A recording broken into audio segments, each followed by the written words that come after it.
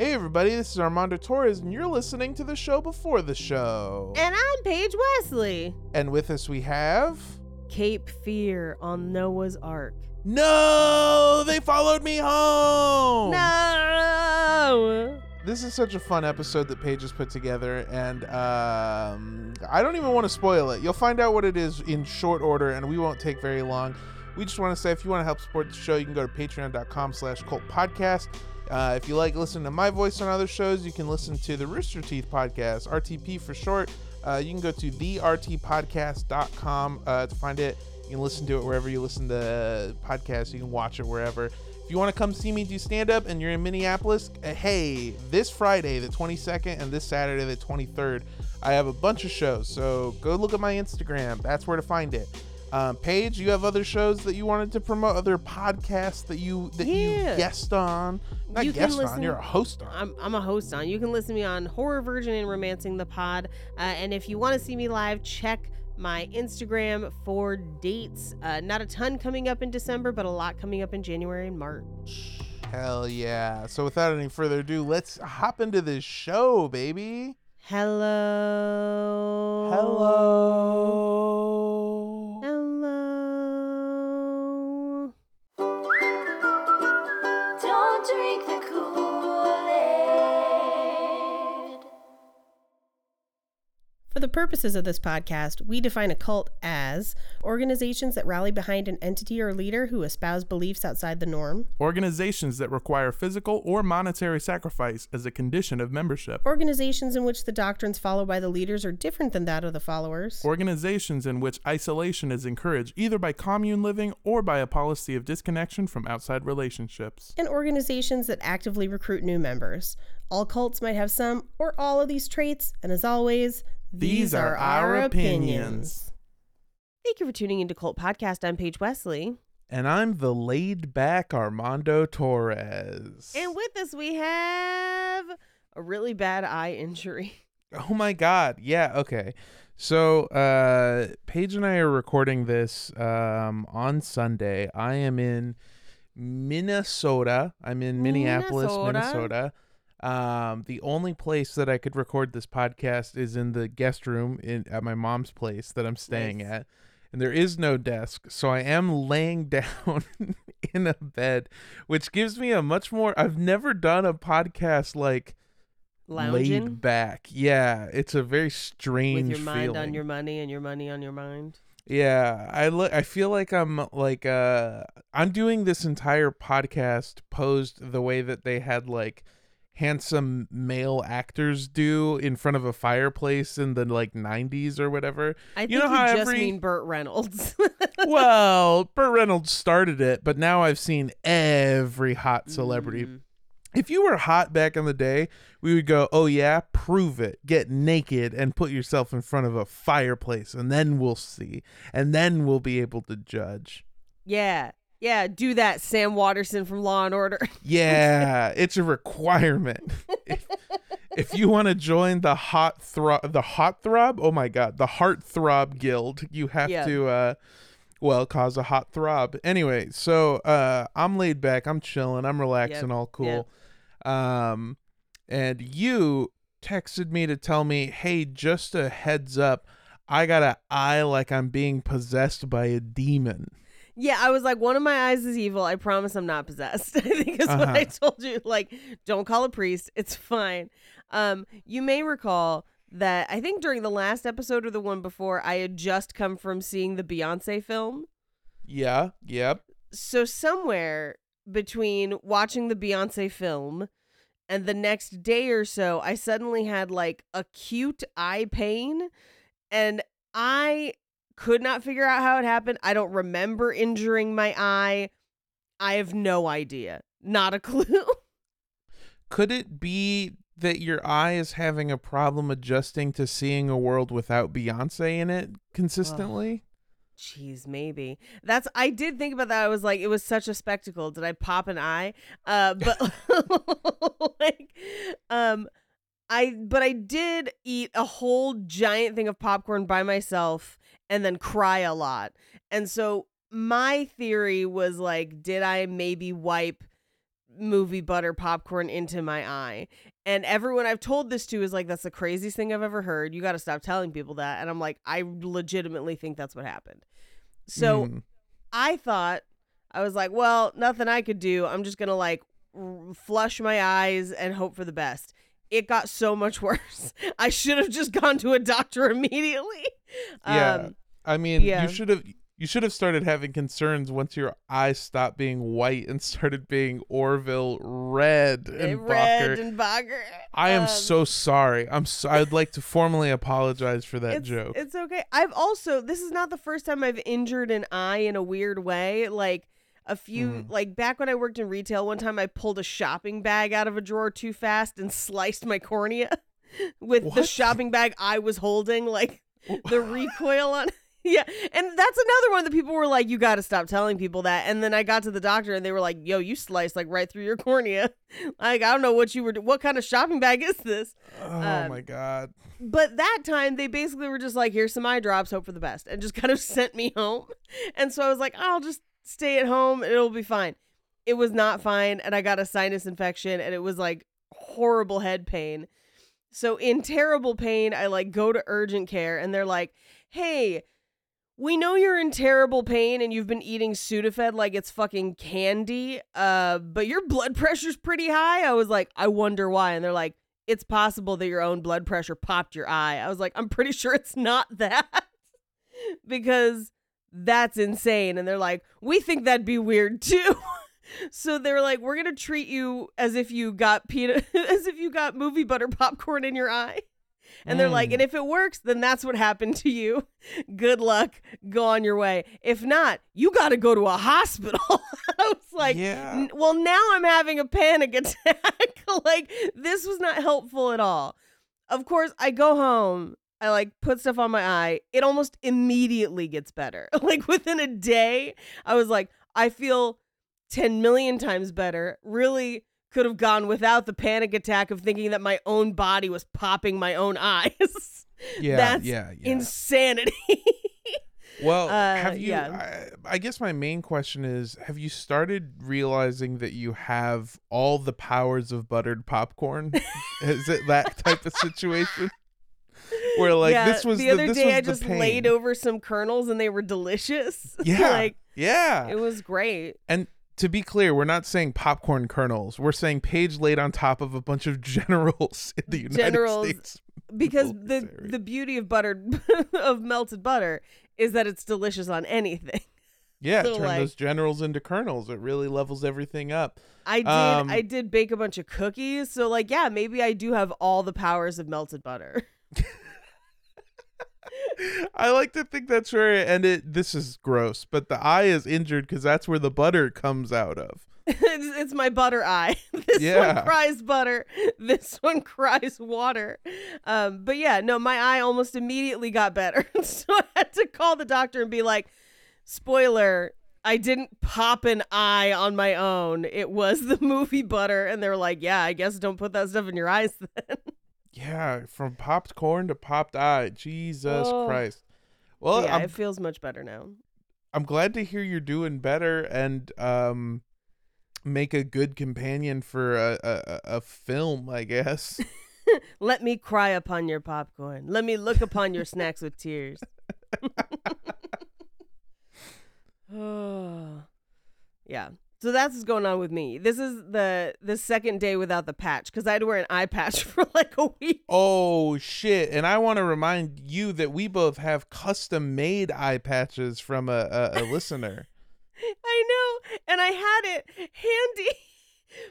But I had to go to work this week and my eye patch is a gator eye. It looks like a snake eye. And I was like, no one's going to take me serious. Like, I'm going to be sitting in a meeting and be like, no, I really am injured because of the popcorn. And they're going to be like, this bitch. Like, come up with better excuses. It's kind of hard to take you seriously when you do look like a supervillain from a cartoon show with just one snake eye. Yeah.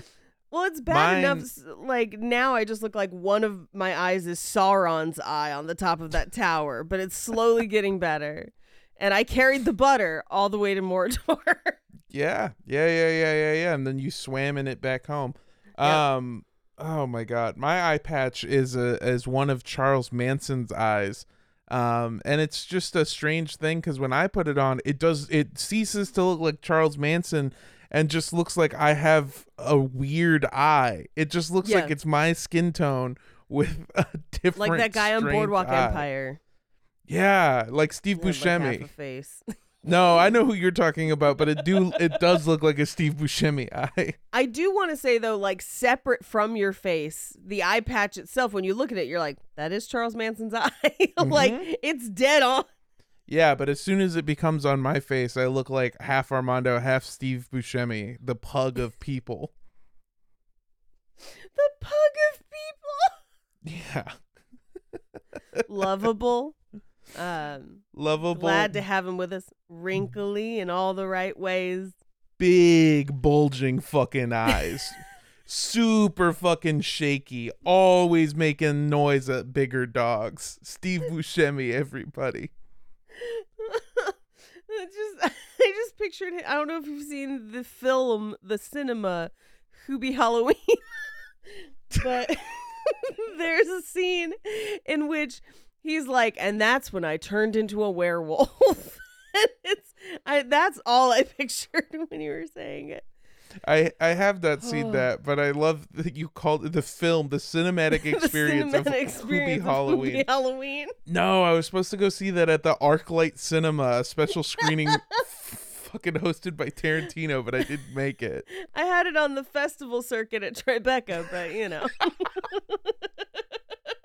I heard Hoobie Halloween swept at Cannes, dude. That shit was insane. Yeah, Palme d'Or, more like Palme d'Amour, Hoobie Halloween.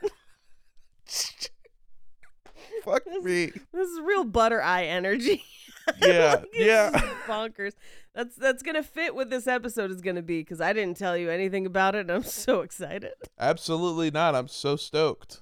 So we just finished FLDS, and it was a rough one. We thought that you needed a palate cleanser. However, next week is Christmas. We are going to be spending Christmas with our families. Not that we don't love you, but we're going to be spending Christmas with our families. So we had 1 week in between, and I planned something unhinged. Now, unfortunately, a tiny piece of what I have planned today got spoiled in the Facebook group a day ago. Okay. Where I was like going through my notes, I was like looking through, and I was like, motherfuck, but I don't think you've seen it. And so what will be interesting and fun is your reaction to what I'm going to present to you today, because today's episode is all about the craziest things that Mormons and Mormon adjacent belief systems believe. Now, I want to clarify, not every LDS person believes all of this. Although I'm going to cite a bunch of the Book of Mormon. What this is primarily based on, it is one of my favorite things ever. I highly encourage you guys to seek it out because we're not really doing sources today. You'll understand why in a minute. A lot of this is based on a Reddit thread where ex-Mormons told the craziest thing they were told growing up. As part of the Mormon faith. Now, I went through and pulled my favorites, but then I went and kind of Googled around, did some research on where this comes from, right? Like to see if it is something that maybe more than one person believe or if somebody just had a weird parent, right? And so a lot of this is either, hey, Joseph Smith said this, or this person quoted this, or the Book of Mormon says this, and people interpret it this way. It's not really like a normal episode where we can be like, hey, multiple sources say this, therefore this is probably true. Likely all of this is false. In fact, I would say mainstream LDS thinks almost all of this is false, but that's why we're going to have fun. So don't go around shouting at Mormons for believing this. A lot of people probably have not heard these. I tested some of them on Todd this morning when I was recording with Horror Virgin. And the first one, the one that got spoiled in the Facebook group, I'm going to do it first because it's the spoiled one. Sure. He had never heard of. He was like, what the fuck are you talking about? And I was like, oh, that one has like the most stuff online. But the third one, which I find equally ridiculous, he was like, oh yeah, No, that I believed that was real until I was a teenager. And I was like, bruh, what? We've really So- tapped into one of my favorite parts of childhood, which is when an adult tells you something. And because Right. you are a child who is still Yeah. learning how the world works and you take adults at face value, you take this stupid thing that they say as an absolute truth. My friend of the show, Carrie, who I work on with a show called Camp they were making, we were in the writer's room and he was telling me about how when he was a child, they would take his dog out for a walk and all the neighborhood dogs would bark as he Sure. was walking down the neighborhood. And he asked his father, this 5-year-old child asked his father, Dad, why do they all bark at our dog? And his dad goes, oh, because it's because he's king of the dogs. And so when he's walking, he's king of the dogs, you see. And so as he's walking down the sidewalk, everyone has to pay respect because he's king of the dogs. See, no, I love that. See, that's the kind of lies we should tell children more often. Yes. That rocks. That's so fun. And honestly, all of what I'm going to share today falls into that camp where, like, as I was digging through this, I was like, man, if Mormonism was just a sci-fi series, this shit would be fucking lit. Yeah. Like- Yeah. Like, I can just- see why people want to believe this. I like this kind of stuff. Again, it can be really negative, and I'm sure we'll see some examples of it being kind of dumb and weird and gross. But stuff like King of the Dogs is fucking awesome because he goes like, That's the exact energy, by the way, Yeah. of what we're going to get into today. I believed my dog was king of the dogs until I was 15 when my brain suddenly went, wait, that makes no fucking sense. How are you king of the dogs? How would they even know that? They've never met. Yeah. Okay, all right. Oh, I am that's so unbelievably hysterical. stoked. Oh man, that's great. I think I'm gonna tell my kids that. King of the dogs. Spread it King of on. the dogs. Our cat is the head cat. I don't know if you know. Look, we have so many people that listen to this show. There's so many of you that it blows my fucking mind every time I see the like numbers of how many people. If even a quarter of you have children and start telling them that your dog is king of the dogs, it'll be enough to where it spreads, and in maybe 5 years it'll be like the new Santa Claus Easter It'll bunny. be like the Tooth Fairy. Yeah, like every kid, like there's gonna be Reddit threads where they're like, "Hey, was it just me, or did your dad also tell you that your dog was king of the dogs?" Which I grew up in a non-Santa household where like at Christmas I knew of Santa as a concept that like other kids believed that. Sure. But my mom was like, I'm not going to lie to you. Your parents buy you presents because Jesus was our gift to us from God. So therefore, we give gifts to you to symbolize that, and we love you, and that's why we give you presents. But if anything says Santa on it, it's from grandma. Like that was our thing. So I don't have like a finding out that Santa was not real story. I know a lot of other people do. I want to know how upset Carrie was when he found out his dog was just like a peasant. Just a regular average stupid dog. No, he said that it's one of those things that when you learn it when you're a kid, it makes perfect sense. Like, oh, he's king of the dogs. Of course he's king of the dogs. Of course he's king of the dogs. And then you just keep that inside your brain. You don't really say it out loud to other people. And so like by the time he was a teenager, again, like 15 to 17 age range, realizing for the first time, like saying it out loud and going, hold on a second, hold up. That doesn't make any sense. That's a nonsense thing that I just said out loud. But because you haven't said it out loud, you've just internalized it. Yeah. Like any of the stuff with Santa Claus makes no sense if you give it. I'm sorry, he's gonna deliver presents to everyone, the entire world. A logistical fucking nightmare. That's the one thing they solved in the ludicrous Christmas movie this year, by the way, is how he distributes the gifts. But then they added to the lore where they were like, he farts cinnamon. and all kinds of shit. Also, he's played by Lil Rel. And it's honestly, it's a great second screener. But the way they solved it is Santa has workshops in every city that are staffed with elves, and they're producing and distributing locally. So he's like just checking in with all of his various workshops. He's a drop on shipper. the night. Santa He's Claus. a drop shipper. Santa Claus is a drop shipper. He has distribution. Santa Claus uses But also the police state. Yeah. I heard the elves were trying to unionize and he had some of them whacked. I heard they had reindeer-sized holes in their chest. Well, in the ludicrous Christmas movie Dashing Through the Snow, it does have real, like, speakeasy energy for the elves. Also, they're all regular-sized people. Well, I really love that. All right, let's hop into this episode like a couple of King of the Dogs. All right. Now, I will prepare you because you did not grow up in the church. Some of these things are based on like generic Protestant Christianity doctrine that then Joseph Smith was like, actually, to explain the holes in that plot, here's a weirder plot.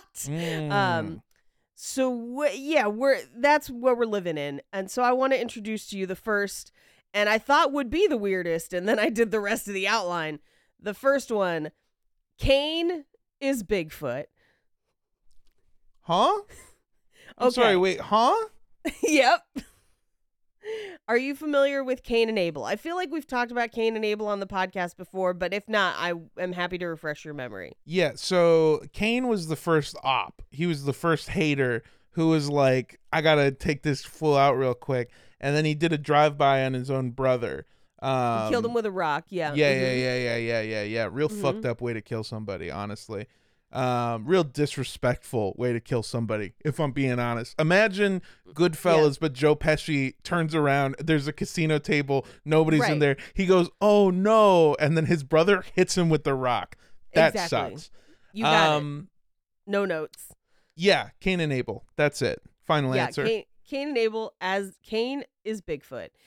Now, I know we talked about this like way back on an early LDS episode, like the Joseph Smith ones, where the idea of after killing his brother, Cain is cursed by God. Well, what does that mean?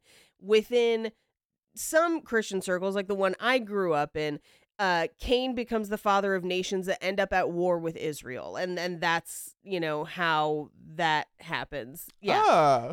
And so it's not necessarily like, it's also one of those things where it's like, maybe it's a metaphor. Nobody really knows. But that's how it's kind of explained throughout most of the Old Testament of like who goes to war with who. Now, the New Testament retcons almost all of that and is just like, we should love everybody. But in the Old Testament, when a lot of people end up at war with each other, a lot of the way that that's explained are like, well, this person did something bad and so God cursed them, and then their bloodline ends up at odds with these people. Now, the version that some LDS people were taught, including Todd, because one time Todd brought it up, it was like, yeah, well, the church teaches fucked up things like this, and said it, and Mikey and I were like, I've never heard that before in my life. What the fuck did you just say? In some circles, and I believe Christian Identity Fellowship kind of dabbles in this too, some people have taught that Cain's curse was to become black. There you go. So that was never what I was taught, but it is a teaching that is out there. Now, how do we get from there to Bigfoot? I'm happy you asked. So to understand this, we have to talk about something that I never thought I would fall down a huge rabbit hole about. But here we are, and that is some of the LDS beliefs about Noah's Ark and the Great Flood. We're going to talk about the flood a lot today. So the version I was taught in generic Protestant Christianity is that God felt like man was participating in evil deeds all over the earth, and he wanted to save one righteous man and his family. So they build a giant boat. They get 2 of every animal, which would be a huge boat. And then it rains for 40 days and 40 nights. That breaks up the continent of Pangaea. That's how we have different countries or whatever. And then the boat eventually settles in the mountains, I believe in modern day Turkey.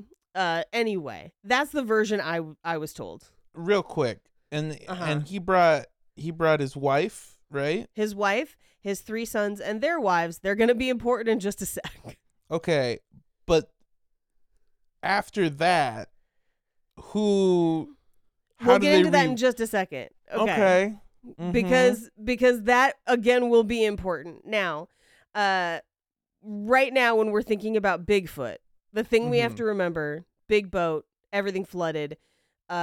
Cain in this version, because he is cursed, is therefore immortal. He cannot die. And so I'm sorry. I haven't stopped laughing since you said we're talking about Bigfoot. Okay. We're talking about Bigfoot. And you said Bigfoot, and then immediately after said big boat, and now I can't stop thinking about a cryptid called Big Boat.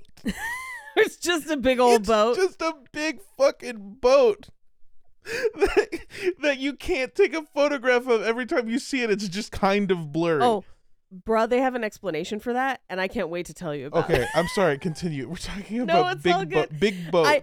I knew that this is how this episode would go, so this outline is half as long as a normal outline, because I was like, I'm going to have to answer questions every step of the way. This is maybe the perfect episode for me to both be A, lying down on, and B, secretly a little high for. Yeah, baby, Not let's a go. secret. Okay, so. Yeah, both of our eyes are fucking butter popcorn red. Yeah, we got the butter eye going on. So the question at this point becomes, if Cain is immortal, how does he survive the flood? Because everyone agrees that Noah did not invite him onto the boat, so he wasn't on the boat, right? Did he Cape Fear it? Was he under the boat holding That's on? one answer. Okay. All right. So I found 3 different answers for that. Okay. Number 1, he Cape Feared it. He held onto the side of the boat because his arms are incredibly strong, because as part of being immortal, he also has some supernatural abilities. The second option is the Pirates of the Caribbean, where because he's immortal and he can't die, he walked along the ocean floor until the flood was over. Like the Black Pearl. The last one was that he found the top of the tallest mountain, so only his feet got wet. Okay. Now, you're probably like, how does this turn into Bigfoot? As far as my research, History Channel style research can tell me, it is one of the first 2 options, where either he was Cape Fearing on the side of the boat or Pirates of the Caribbeaning on the bottom of the ocean. And because he was very, very cold, and there's a lot of pressure from the water, he became potentially disfigured and or grew a lot of hair. Now, the hair could also just be he's immortal and has a lot of time to grow hair. There's a lot of different explanations for the hair, although most of it is like he had to stay warm in the cold water. I don't. Okay. I'm not a nature expert at all, but I'm pretty sure that they don't make things in the sea hairier to keep them warm when they're underwater. I think they just give them a bunch of fat pockets around. Now, here's a really fun fact that this is where my research for this crossed over into a Horror Virgin episode, because on Horror Virgin, we did Brotherhood of the Wolf not a long time ago. And the main character in that film is a taxidermist. And one of the things he presents as his taxidermy is a hairy fish from North America, because our water is cold, so it needs fur.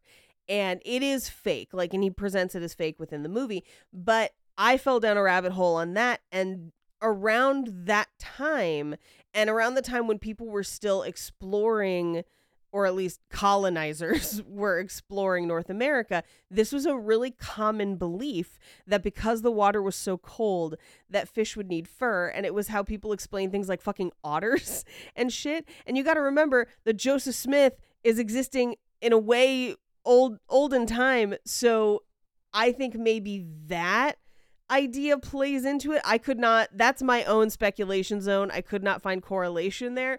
But yeah, that's one of the explanations. The fact that it's a widely held belief at the time gives it a lot of credence, but I do want to say, by God, were we dumb as just a group of people, just as an entire human race, were we just a bunch of fucking idiots, and probably are. I mean, about a bunch of stuff currently still. But that's Yeah. that's really dumb. That's Mm-hmm. that's so dumb. It grows hair. The fish grows. Okay. The All right. fish grows hair. Yeah. Now, a couple more notes on this because it goes deeper. First of all, I found a lot of entries that said that Cain is cursed to not be able to interact with people, and that's part of the curse where, like, because he killed his brother, he can't have like relationships with people anymore, and so that's why he stays away from people and doesn't interact with us as Bigfoot. But well, hold on, because the curse makes it feel like he's cursed to not be able to do those things, like to not be able Right. to have the ability to do them. Right. But the way that Bigfoot seems to avoid humanity is almost like Bigfoot has a restraining order against humanity. Kind of. and It's a restraining order self-purposefully- from God. I mean, I guess. I don't know. The curse makes it seem really sad. The Bigfoot situation makes it feel like he's just running away because he doesn't want to hang out with us. Yeah. Well, so here's the flip side though, because I tracked down, I was like, why did this ever happen? Like, how did this connection get made of like, he must be Bigfoot, and then we like backtrack to like, well, if he survived on the ark, like all of this craziness. And a lot of it is due to a quote from one of the like OG Mormon elders, David W. Patton, who was around when the church was kind of moving throughout the country, as we've covered ad nauseum. His quote was, quote, "As I was riding along the road on my mule, I suddenly noticed a very strange personage walking beside me. His head was about even with my shoulders as I sat in my saddle. He wore no clothing, but he was covered in hair. His skin was very dark. I asked him where he dwelt, and he replied that he had no home, but he was a wanderer in the earth and traveled to and fro. He said he was a very miserable creature, and that he had earnestly sought death during his sojourn upon the earth, but that he could not die, and that his mission was to destroy the souls of men.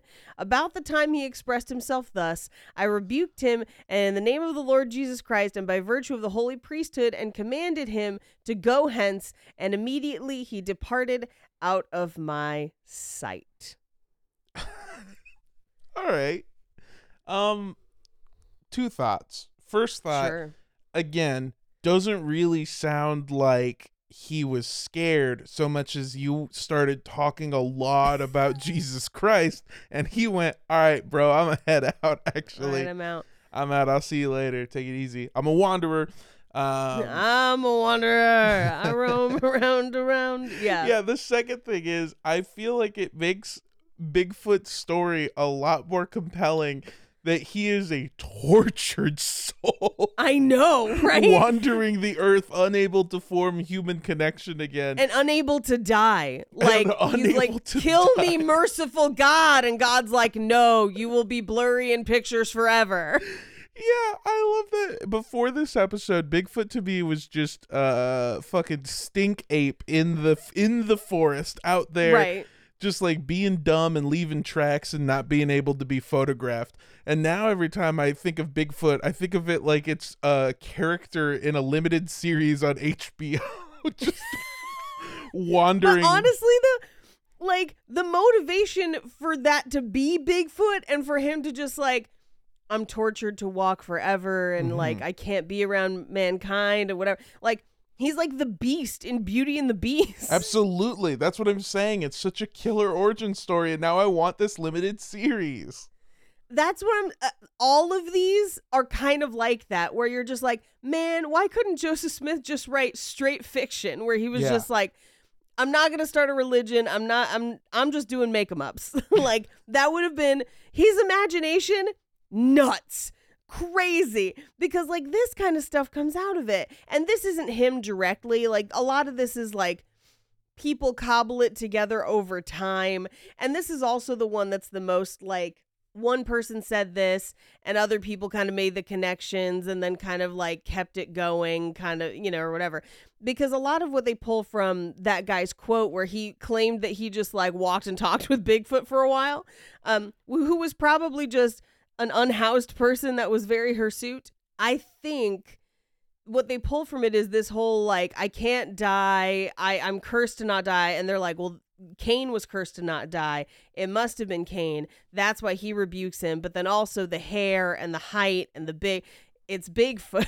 Yeah, it's also very funny that this concept of like,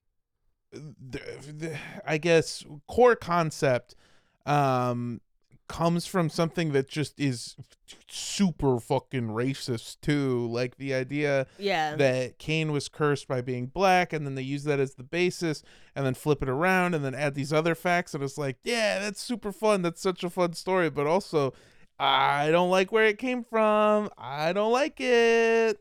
Well, get ready, because there's more to this. Ooh. And it is also racist because Cain's not the only person to be cursed in the Bible.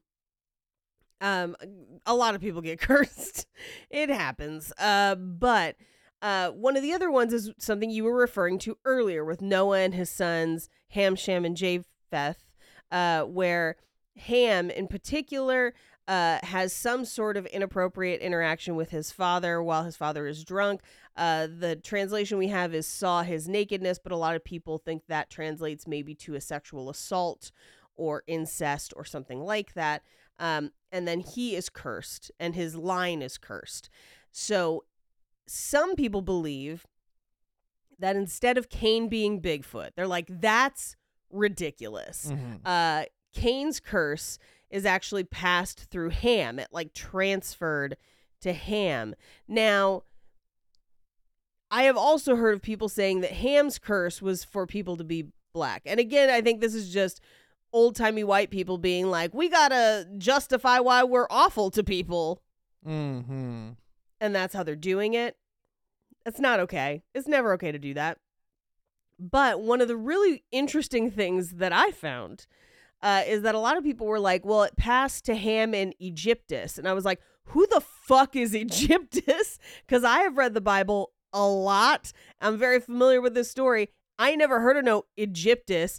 And so in looking it up, I found out that that's in LDS documents. That's Ham's wife. And I was like, I don't remember her having a name. And so I pulled a bunch of different translations. And in most Western Christian Protestant translations, they don't have names. They're just their wives. In the Ethiopian apostolic translations, they do have names. None of them are Egyptus, because that's a crazy thing to call someone, especially because like this is at a time, at least as far as the Bible positions it within history, before Egypt exists. So it's like, why would someone be called Egyptus? But then if you remember, Joseph Smith has this whole thing of he speaks Reformed Egyptian, and that's where the plates come from. So he, in his version, creates this whole additional character of Egyptus that is also potentially cursed. Now, some people believe that curse passed through him and Egyptus. And in fact, in one of the Reddit posts, someone's like, they taught me this in seminary. I was like, oh my God, like, no. However, there's an alternate story about Ham and Egyptus, because I was like, where is this coming from? So some people believe that they're like, Cain might still be Bigfoot, But Ham and Egyptus also get cursed. But part of the reason that Ham and Egyptus gets cursed is because Ham's wife might have been a giant. Oh, what? Okay. Yes. What and what does that mean from back then? Like Okay. she was 5'9"? No. So this goes into some weird apocryphal stuff that bleeds into other brands of Christianity as well. In some of the documents, they think that Egyptus, who again does not exist in any other translation except for Joseph Smith's versions, Egyptus was a Nephilim. Now, Nephilim are supposedly beings that are part heavenly in some capacity. Some people think they were cast out of heaven. Some people think that they're like demigods, like half mortals, like a Thor or something like that. But they then had relations with human women and then gave birth to giants. And it's one of those things that, like, in the version of Jesus I grew up with, people were like, that's some weird shit. It's probably a metaphor for something. Or they just met really tall people. Like, that's the explanation I was given. Where they were just like, they probably just met tall people and didn't know how to express that in their words. But some people really cling to this idea of the Nephilim as beings. And in some cases, they think they're aliens, and that's evidence for alien interference in ancient peoples, is the Nephilim. But there's some debate about where they interact. Some people think that they predate Noah and they exist in the world before that, and that's part of why the flood happens, is because God was like, I don't like those giants fucking with them earth bitches, and he was just like, rain it down. Some people then also cite other passages of the Bible which seem to suggest that maybe they were around after, which comes back to Cain as Bigfoot. Because in some Mormon versions of this, the Nephilim also cape feared on the side of the ark, and or Pirates of the Caribbean walked, because they also cannot die because they're immortal. And that's how giants survived. Now, here's the racist part of this, right?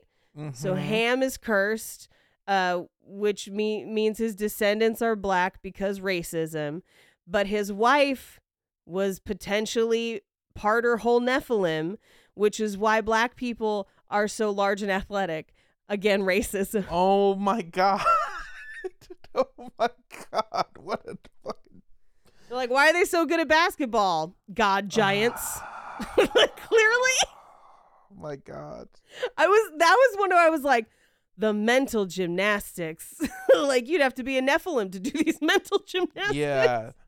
That's so dumb. Also, I do love the idea of the Nephilim and Bigfoot just being buddies, holding on. Just holding on to the... We're just like, where you get off. Is it the local? I don't know. Yeah, everyone's taking a ride on it. Also, really quick, as an aside, you started talking about how in Joseph Smith's version of this created an entire new character out of an existing character in the Bible, the wife of one of Noah's kids. Wife of Ham, yeah. But you were like, in my version of the Bible, or in most versions of the Bible, they don't have a name. It's just their wives, which led me to the obvious question: does the Bible pass the Bechdel test? It does, I believe. Yeah. There is one book in the entire Bible that passes the Bechdel test, and it is the Book of Ruth. That was the one I was thinking of. Yes, yeah. I was like, Ruth, because she's a spy.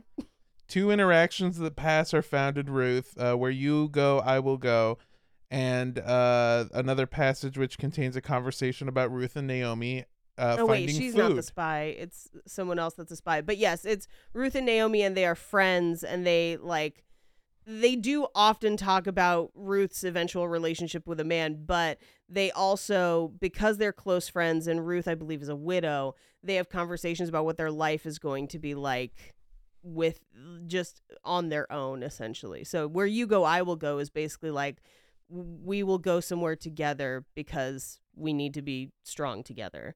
And they both have names and occupations. Yeah. So yeah, briefly. It very briefly passes the Bechdel test. And I just It think was it's a largely little... written by men, so you know. Oh, yeah. And we did, back then especially, did not know how to write a woman character. I'm reading the Book of Ruth right now, and a lot of it's about shopping. That's weird. Yeah, Ruth be shopping. Ruth enters stage left, boobily. Yeah, you know. Yeah. You Yeah, read they use pilots. They use a lot of... This Bible using a lot of really weird language to describe breasts. That's strange. I had a handful of comedians over for a Christmas cookie party at my house the other night, and it's pilot season, so everyone's like, you know, sending their pilots around to each other or whatever. And I won't say who wrote it. It is someone we know. But they described a woman. They were like, she's pretty in the kind of way that only comes out when she's confident, but it's not often these days. I was like, that tells me nothing. Like, Yeah, that's so obscure. I was like, what do you mean? Like, what does she look like? The only thing that slug, that fucking action line tells me is that you are a nightmare to date. That's it. That's the only information. I didn't learn about the character. I learned about you, the writer. Elliot, go ahead and bleep these next two titles. I just want to hear Armando's reaction to them. Connor has a pilot right now called and Fifi Dosh has one called Oh. Please bleep both of those because I think they're out right now, but like bleep the titles. But I was like, man, our friends are getting into some wild shit. Those are both fantastic names that I really do hope to see on Hulu. I need to read both of these yeah, immediately. Absolutely. Oh man, that's good. That's really funny. It was great. Anyway, so are we ready to move on from the realm of racism and cryptids? Always. To science fiction? Yeah, I'm down. Let's go for it. Okay, so there is a pervasive belief, because I found this with a number of stories within LDS adjacent beliefs, or the Book of Mormon, where certain people, if God really likes you and thinks you're doing a good job, he'll make you immortal so you can keep doing a good job.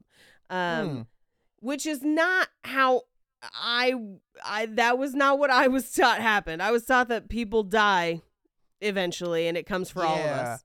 Yeah, that's kind of like the whole thing, I think, actually. Life is better because it ends, in a way. Well, yeah, maybe. Or I can live forever. Maybe I'm Bigfoot.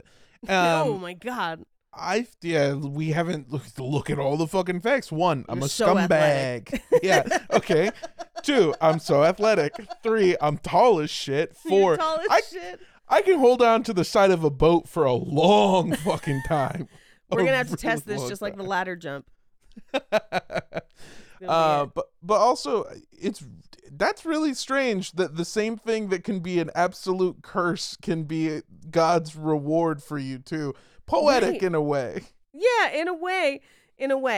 So there are a number of people that they think are immortal. So one of them is John the Apostle. So John was the youngest of the apostles. Now, part of the reason, and this one almost makes sense, where I'm like, I don't think this is what happened. I'm of the belief that the Book of Revelation is written by somebody else, has been erroneously attributed, and is an allegory for what was happening in Rome at the time. But if you're somebody who believes it was absolutely written by John the Apostle, then having him live longer than is normal makes sense, because then he would have been alive to write it at the time it was canonized. So that's one thing. But that's not really the thing they focus on. It's more that he was just like, good job. And in Jesus's last conversation with him and others, he said a bunch of things that people have then interpreted to be that he lived forever. So he says, one of his comments is, my wish is that he will tarry. So I basically, like, I hope he doesn't die too soon. He has a lot of important work to do. But he also says, in Matthew 16:28, verily I say unto you, there be some standing here which shall not taste of death till they see the Son of Man coming in his kingdom, which is basically the idea of, like, there are some people here that won't die until I come back. Now, you might remember, he does come back after 3 days. So, like, that would still count, I guess. Yeah. But then he also says, this generation shall not pass away till all these things be accomplished, which, what does a generation mean? Does that generation mean all the group of people since Jesus came? So it's like not just one person's lifespan, or like, is this the people that he was around him until they did the work that he felt they needed to do? They might pass away. Who knows? But my cup shall you drink, but like, you might sit on my left or my right. A lot of people interpret this, and it's Matthew 20:23. They interpret this as like, you'll be persecuted the way Jesus was. Like, it's not going to be easy. Like, if you're going to follow and try and get the word out, people are maybe not going to like it. And a lot of his followers, his initial apostles, get crucified similarly and, killed and assassinated or exiled, whatever. But they take these like little tidbits and are like, this means that he didn't die because he still had work to do. He has to live forever. So they then apply that logic to some of the made up characters that Joseph Smith built in his versions. Okay. Namely, 3 Nephites. Now, the Nephites are like a group of people. There's a bunch of groups of people. We can't get into all of them right now. It would take a Lord of the Rings level series with that many characters to trace who is who. Just tell me this. Are the Nephites also hanging on to the side of the boat, weathering it through the storm? You don't know how close you are. Now, the Nephites are 3 people that God thought was doing a great job and gave them immortality. And so they occasionally show up touched by an angel style to help people out, in times of trouble, or to give them wisdom or things like that. So sometimes when people are like, I got a message from God, it was the Nephites told me, like that kind of thing. But the Nephites are also rumored to have potentially traveled in a submarine. Now, this is actually the second time. What? The second time. Because Joseph Smith wrote about Nephi traveling in a submarine in 600 BC, or that's when he sets it within his time, because he was not good at history. See the notes on Egypt. But then in an additional story about the Jaredites who followed Brother Jared, he went to Jared. They built submarines in 2500 BCE. And the quote from Joseph Smith's writings is thus: "And the Lord said, go work and build, and after the manner of barges. And he kind of describes the dimensions he needs them to be in wood, and says that they need to be able to be as a whale in the midst of the sea, implying that they would be traveling under the water like a whale would, but able to surface like a submarine. And it came to pass that there were many times buried in the depths of the sea." So in their journey, they went underwater. And they were encompassed by many waters. And thus they were driven forth, and no monster of the sea could break them, neither whale that could mar them. And they did have light continually, whether it was above the water or under the water, because thou shalt make a hole in the top and also a hole in the bottom, and when thou shalt suffer for air, thou shalt unstop the hole near the top and receive air, and be so that the water come in upon thee. Behold, ye shall stop of the hole, that ye may not perish in the flood. Basically, he didn't understand how submarines worked. No.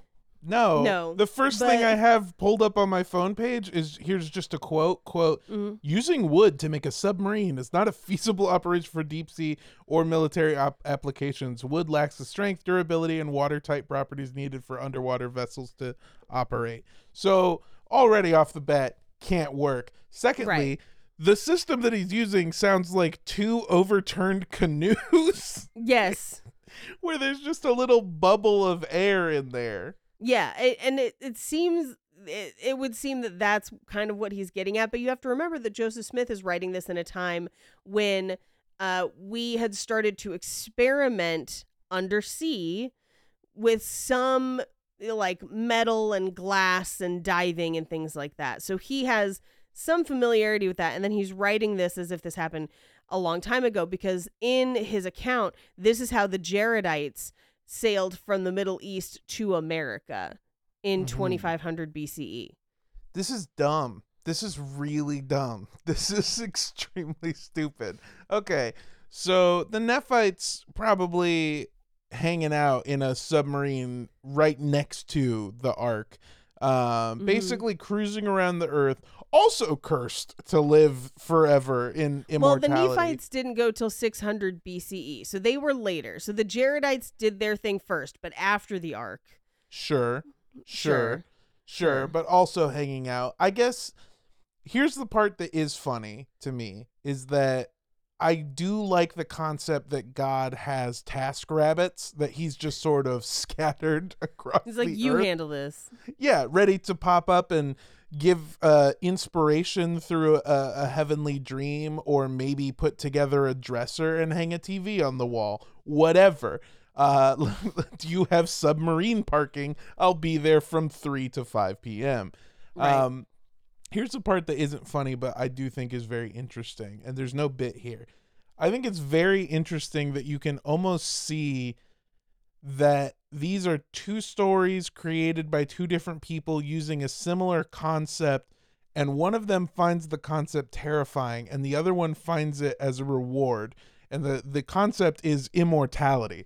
There are people who see immortality as a great thing, like myself, going, I would love to live forever and be conscious forever and just hang out in a fucking submarine made out of wood with my best boys roaming around the earth, just kicking it. And then there are some people who are like, to live like forever me. to live forever would be a fucking curse. I roam these woods. I'm unable to talk to everybody. I can't find a shoe that fits me except for the Shaq ones at the Ross. They keep selling prints of my footprints at cons. Yeah, I think that's genuinely interesting, that it is both a curse and a reward, depending on your kind of outlook on the complexity of living life and dying. Yeah. Now, with all of that, are you ready to get into fucking space? Yeah. Are we doing it in a wood submarine? Are we doing it in an overturned canoe? Might as well be. Now, Okay. we can't get too much into this because we could spend so long talking about it, and also I'd be very confused. I tried to make a lot of sense of it, and I was like, but no. Mormons have their own cosmology. So, and again, various people believe this, not everybody. But they believe that there's multiple inhabited planets, and each have their own relationship with God. Unlike the Christian version of aliens would have to be perfect beings because they didn't have sin or whatever that gift basket told you. It was, well, first of all, it was a UFO ID. It was a driver's license for a spaceship. Get it right. Don't disrespect its job. And it told me that the aliens would be pure and closer to God since they never fell to the tricks of the snake at the Garden of Eden. So they're blameless. Also, they didn't kill Jesus. That's kind of a big thing that you get a little bit of anti-Semitic undertones from. So here's some side quest here. One of the things I found in researching some of the Mormon cosmology is that we are considered the only planet evil enough to kill Jesus. Oh no. Oh no, that makes it sound like every planet got their own Jesus and we're the only ones that We're the only it. ones that killed ours. Oh no, God gave everyone a bag of flour and we dropped it immediately. We dropped it immediately. Well, like, we tried to build a thing so the egg wouldn't get crushed, but... And then it just crushed, and then 3 days later, Mom and Dad brought us a new one and tried to pass it off like the old one. Oh my God. Oh no. So multiple inhabited planets, potentially with their own Jesus. From what I could understand, there's only one Jesus. We're just the one that killed it. Like that little robot that they sent around the world that just got its shit rocked in Philadelphia or wherever. See, this is humanity's curse. Earlier I said, wow, we used to be stupid, huh? That didn't change. I don't know why I thought we just got we came up with smarter ways to be stupid. Dared to be stupid, even. Thank you, Weird Al. I definitely will. And it's not even a dare at this point. It's a human need to be just a big fucking idiot. Yeah, that sounds about right. So we're the only planet that killed our Jesus. It's like when a video game company decides, well, surely there's no way they would ever do this, right? And then we Right. did, and then the crazy idiots did it, so they had to respawn Jesus back in after fixing some lines of code. There you go. They also believe that sometimes planets, Earth in particular, are actually made of the remains of other planets. So they believe a different planet exploded 7,000 years ago, and then we reformed the pieces into Earth, which is how we got fossils. That fossils are actually animals that never lived on Earth. They're from a different planet, but God put the fossils here to give us hobbies. Okay. So close. So close, I think. It was almost a good Ancient Aliens episode. Yeah. And then the hobbies. Oh my god, that's awesome. So Also, it's not even everyone's hobby. It's not humanity's Right. hobby. it's just some people's hobby. Some people are just like, look at this giant snail. This Oh, giant, perfect, sinless alien snail. okay. All right. So the fossils are aliens from other planets that are now okay. All right. I'm with it. I'm back Which on track. explains why they date back to later times if we carbon date them, because they're actually not from our planet. Our planet's younger than that, but that's why they date older than that. So, rather than believe that the Earth is older than we originally thought it was, and maybe taking some of the literal words as maybe a metaphor, we would rather admit that aliens are real, their planets have gone defunct, and then they became Earth, and those things are from alien planets. Can I tell you, though, what a fucking great premise for a sci-fi. Like, the more I Yeah. thought about it, the more I was like, okay, and I guess don't steal this idea. Let me write it. Montana, the same place where they fucking found dinosaurs in Jurassic Park. A dig site is happening. They unearthed something. What the fuck is that? And it turns out to be an alien, and thus begins our movie about how aliens are real and fossils are from them. Yeah, and I can see it in the trailer where they're explaining the premise about how Earth is actually made up of different planets that crashed together. And then they go, yeah, and we found fossils of aliens that used to exist, and previously they've all been dead. Until now. Dun-dun. Wow. Yeah. 100%. Yeah. Right? Yeah. All right. We're Yeah. co-writing that movie. I We're vibes getting with it. Yeah, no, let's do it. That's fine. Now, part of this whole cosmology includes a planet/star. Sometimes it's referred to as a star. Sometimes it's referred to as a planet called Kolob. Kolob, which is believed to be the closest to the throne of God. The throne of God is the thing that exists in space. This planet is the closest to it. They believed, or some people believed, that at one point, Earth was very, very close to Kolob and therefore close to the throne of God, and that a pillar of water connected the two planets. And people could see Kolob. They could see the other planet. Thus, the biblical story of the Tower of Babel, which, are you familiar? Yeah. The Tower of Babel was Google Translate for the desert. They built a tower as tall as they possibly could, and God was like, it's getting too tall, and then made them all speak different languages so they could no longer coordinate and continue to build the tower. And that's how we have all different languages. Again, this could be a your dog is the king of the dogs scenario, where it's like, hey, people who live different places will learn to communicate in different ways, and it's kind of a natural thing that comes about. But like, anyway, the idea being they could see Kolob, so they were trying to build the tower to Kolob, but God got mad because men were evil, and so he both destroyed the tower and severed the pillar of water between the two planets. and that water from the pillar spilled down onto the earth, separating the continents and creating the Great Flood. And Earth fell through space to its current location. Okay. Yeah. All right. Mm-hmm. I don't think that's how it works, Mm-hmm. but I'm willing to I'm willing to meet them halfway across the bridge made out of water. Right. Now, this kind of goes hand in hand with a belief about the apocalypse. Now, I feel like in order for this to work, space has to be linear, almost like subject to gravity, and that's part of my problem with. I mean, I have a lot of problems with it, but namely the whole gravity thing. Yeah, the fact that Earth, quote unquote, fell, a planet just fell down into the floor of where we are right now. But don't worry, because during the apocalypse, Earth will grow wings on the sides of the planet and fly back through space to Kolob, and the heat of the journey of flying back through space that fast burns all the wicked people. Okay, all right, but not the good people. Not the good people. They're heat proof because they didn't drink caffeine. Ah, no, I'm kidding. Of course. I couldn't find out why the good people were heat proof. Sure. But I'm sure there's more explanations. I'm sure the Facebook group for the next week will be filled with people being like, here's why this is.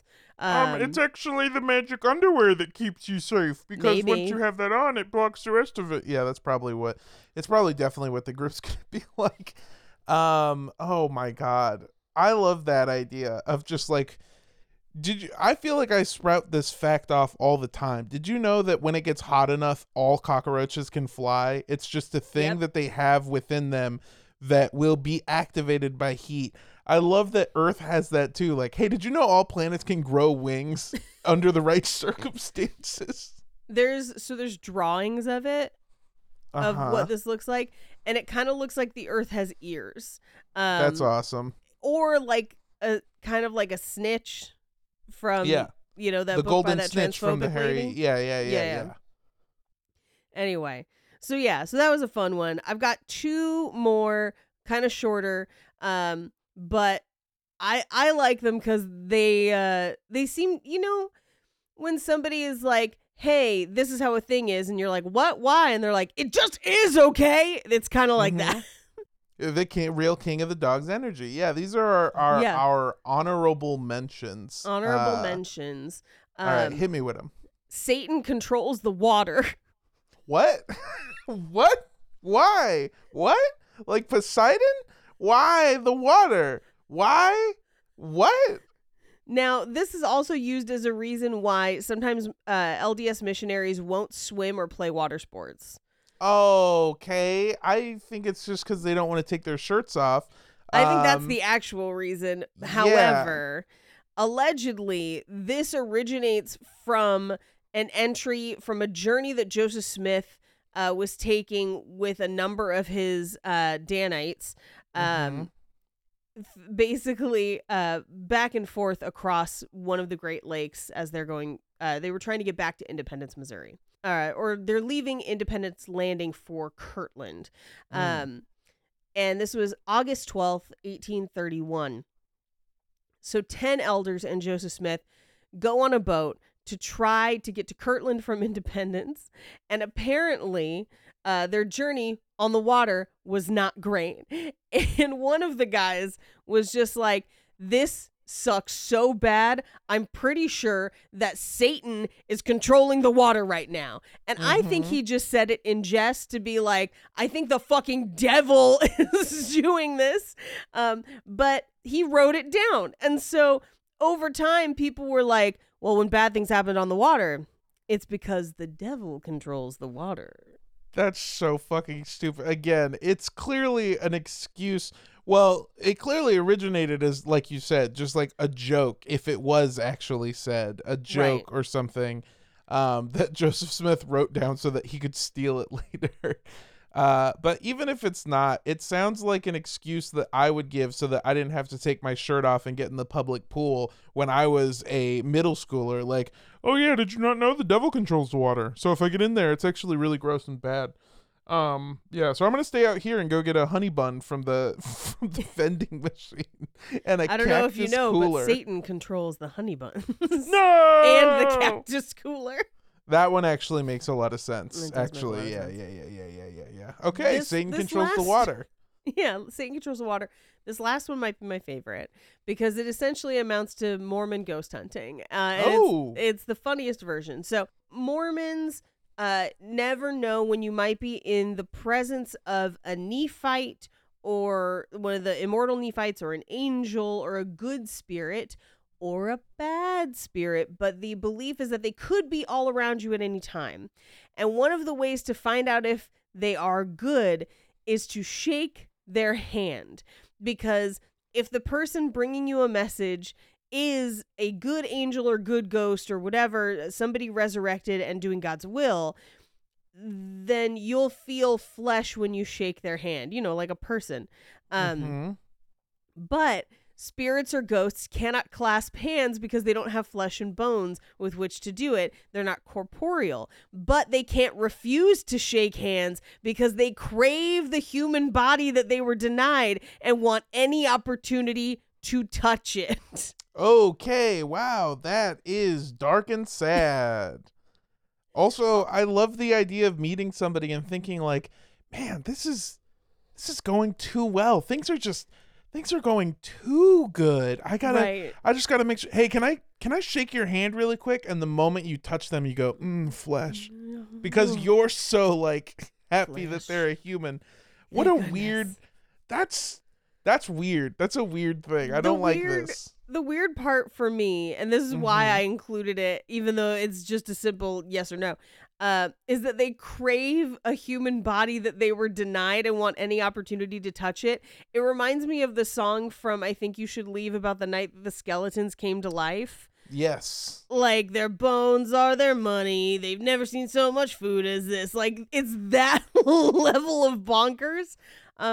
But those are some of my favorite ones from that Reddit thread of things people were told as children growing up LDS.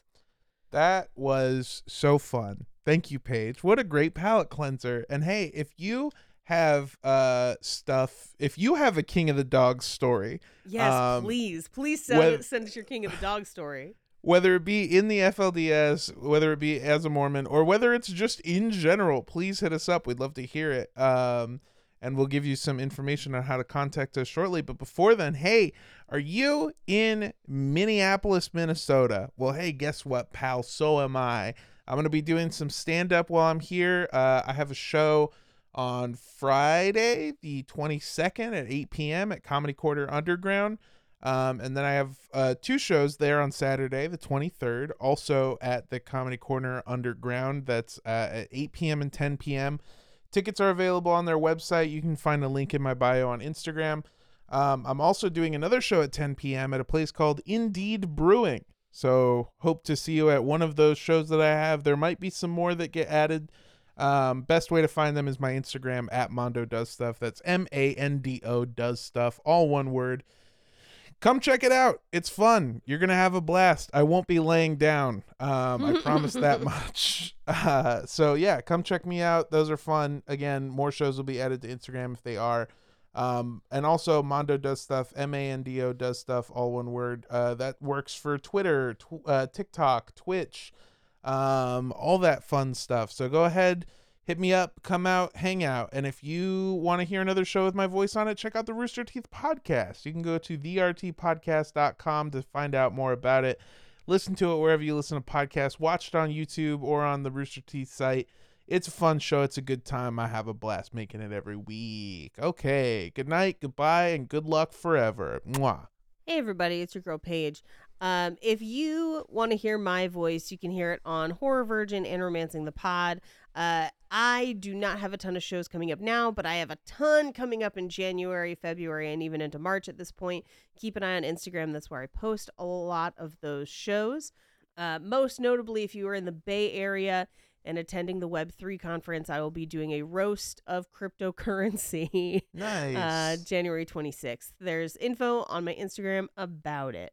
Yeah, and if you want to tell me about your King of the Dog story, because it's so funny, you can hit me up on social media. I'm at Rampage Wesley on Instagram and TikTok, at Paige Wesley on Twitter, and I love you so much. Bye. And hey, if you want to hit us up and tell us your King of the Dog story, you can on Instagram at Cult Podcast. Or on Twitter at Cult Podcast Show. You can also send us an email, thecultpodcastshow@gmail.com. If you want to make us a fossil that you think came from a different planet and send it to us, you can send that to us at 3756 West Avenue 40, Suite K, number 237. Like The Shining. Los Angeles, California, 90065. And I think for this, I'm going to say don't drink any of the water from the flood. You don't know where it came from. It might be from a different planet. It's got hairy fish in there. You don't want that. Hairy fish in there. It's dandruff water. Dandruff water. Bigfoot water.